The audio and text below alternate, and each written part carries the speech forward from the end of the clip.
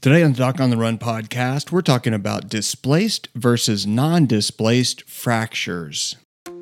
So the big question is this: how are runners like us, who don't like hearing doctors say, just stop running, who know that we simply have to stay active, how do we heal in a way that lets us stay strong, maintain our running fitness, and keep preparing for the next race, and still heal without making the injury worse? Well, that is the question, and this podcast will give you the answers. My name is Dr. Christopher Segler, and welcome to the Doc on the Run podcast.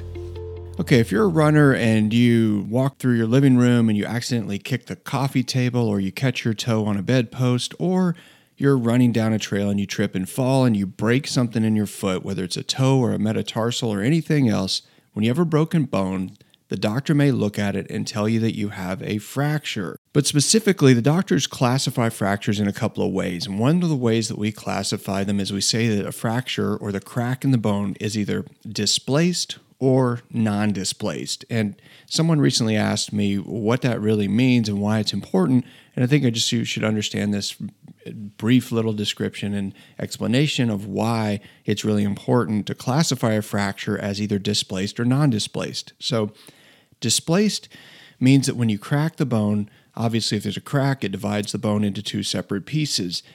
If the bone is moved out of place, then we say it's displaced. And so displaced just means the bone is out of position. And when you look at the x-ray, the bone is tilted in some way or moved apart so that you can really easily see that crack in the bone. So why is that important? Well, when you get a fracture, you get bleeding in that space between the two pieces of bone. That turns into a blood clot, and then the blood clot turns into what we call soft callus. The soft callus is basically sort of plastic-like, and then eventually little blood vessels creep into the soft callus and it starts to ossify or turn into bone, hard bone, as calcium gets laid down into the soft callus, and that's what creates healing. And what you actually see as a healed bone on the x-ray is all of that calcium deposit bridging that fractured area, repairing the bone.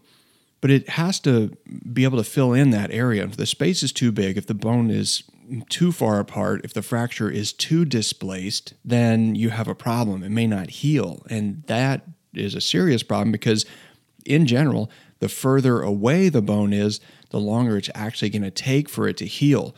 So if you're a runner and you want to get back to running, then obviously the best thing is you have a non-displaced fracture.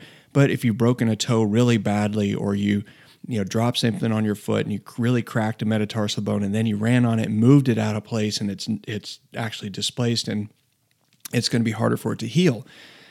So that's the main thing, is just it refers to positioning and how big the crack is on the bone. And so when we look at the x-ray and we're trying to evaluate it, we want to know whether or not the bone is actually going to have a high likelihood of healing or not. In the foot, basically, we think of anything as less than 2 millimeters of displacement is tolerable. So if it's only like a millimeter, or you can see the crack, but you can't even really measure a gap between the two edges of the bone, then it's sort of minimally displaced or, non-displaced. And all that means is it's like barely displaced. You can see a crack, but it's really not moved out of position. And when it's minimally displaced, when it's non-displaced, we don't really worry about that much whether or not it's going to heal. But when it's displaced and it's moved apart 3, 4, 5, 10 millimeters, a long way away, in general, that's not a good thing. That means we either have to look at it under x-ray and put the bone back in position, or we have to take you to the operating room, put the bone back in position, put a plate, screws, pins, some kind of hardware in there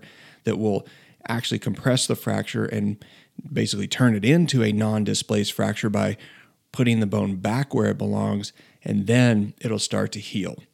So that's the difference between a displaced and a non-displaced fracture.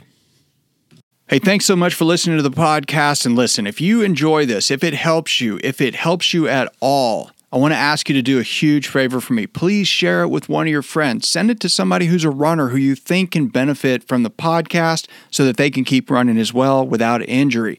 And please rate and review the podcast on iTunes or wherever you happen to listen to your podcasts. If you have a question that you would like answered as a future edition of the Doc on the Run podcast, send it to me, and then make sure you join me in the next edition of the Doc on the Run podcast. Thanks again for listening.